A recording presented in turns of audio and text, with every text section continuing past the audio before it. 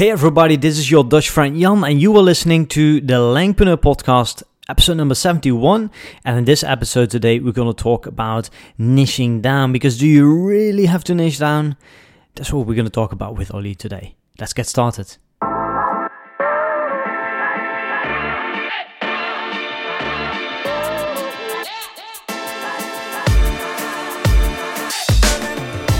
This is the Langpreneur Podcast, where each week we interview experts in the language learning industry who will show you how to turn your passion for languages into a profitable online business so that you can create an independent career doing something you love.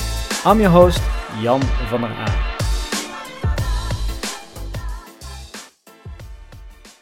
You know, here on the podcast, we always talk about niching down, about the importance of niching down and having a niche.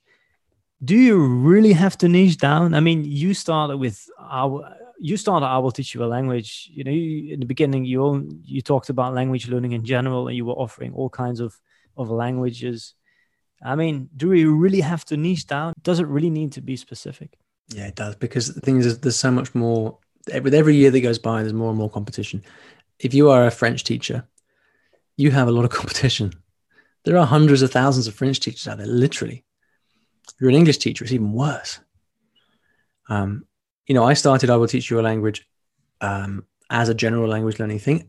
But even then, I did have some novelty to it, in the sense that I would kind of parade my languages around, right? And say, hi, I'm Ollie, I speak 8 languages. And that's like at least something unique to get started, right? And I think that probably helped.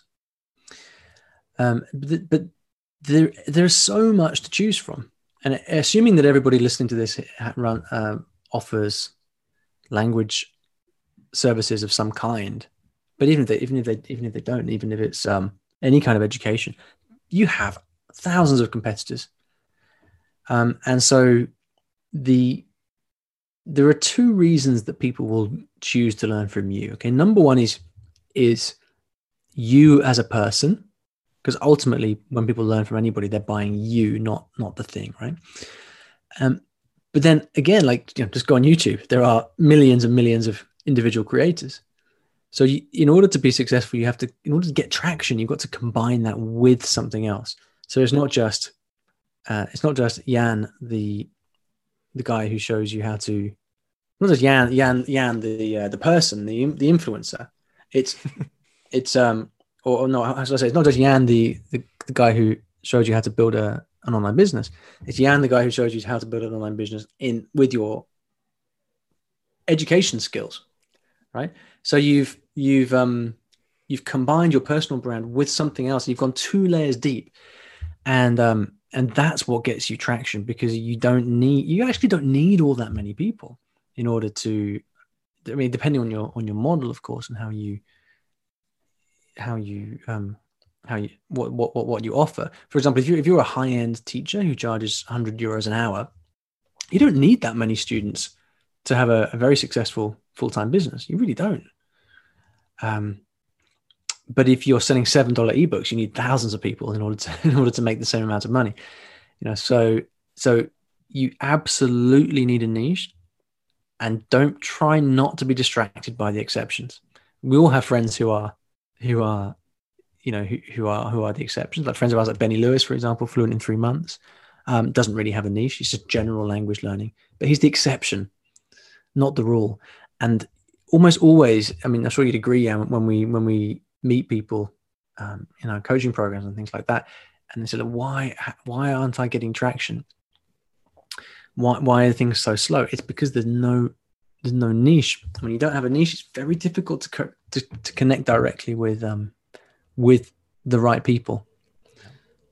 Your audience is going to be much smaller at the beginning, but they're going to be way more engaged, right? And that's quite similar to what we're doing here with Langpreneur, right? It's very specific. So we have a very small audience. Our podcast is actually very small, but people are very engaging. And every time we send out an offer, or we organize an event, or we offer coaching, or we reach out to people on Instagram, they all respond. So that's the good thing, and that's the power of having a niche, I guess. Yeah, I mean, take the next year's mastermind, for example.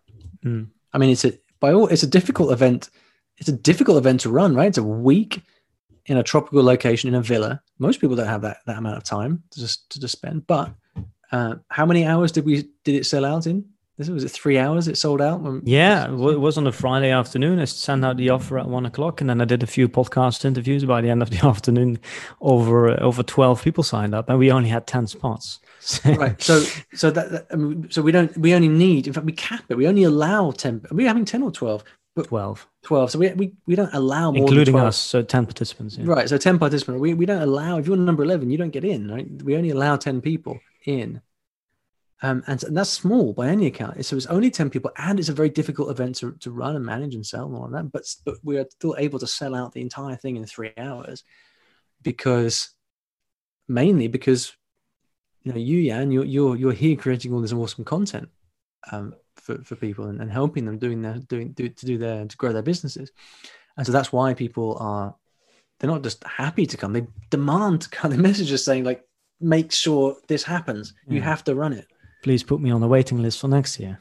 Yeah, and so that's the power of a niche. If all we did was like, okay, we'll show you how to grow an online business, there are thousands of people doing that. So why us? What's unique about us? Nothing, apart from Jan's Dutch good looks. That's the only asset we'd have, right? But we have this expertise in the language industry, right? As educators, so we're able to combine the business building side with a specific set of experience, which is, I imagine, why people listening to this right now are actually listening, because we're occupying this specific niche. All right, so you heard it from Ollie. Do you really need to niche down? Yes, if you're getting started today, or if you have been running your online business for a while and you're not having traction, you need to niche down, because there is so much competition. And the only way to stand out is by, creating good content, of course, but also, creating that good content for a very specific group of people. If you're already the biggest in your industry, if you're already having tons of traction, there's no need to niche down. The purpose of niching down is to get traction. If you already have that traction, then you're okay. Keep doing what you are doing. That was it for today. I hope you liked this episode. Make sure to give it a good rating on iTunes or wherever you're listening to this podcast. I usually don't ask for good ratings and reviews, but it's really going to help us out here at Langpreneur. So thank you very much, and see you on the next episode.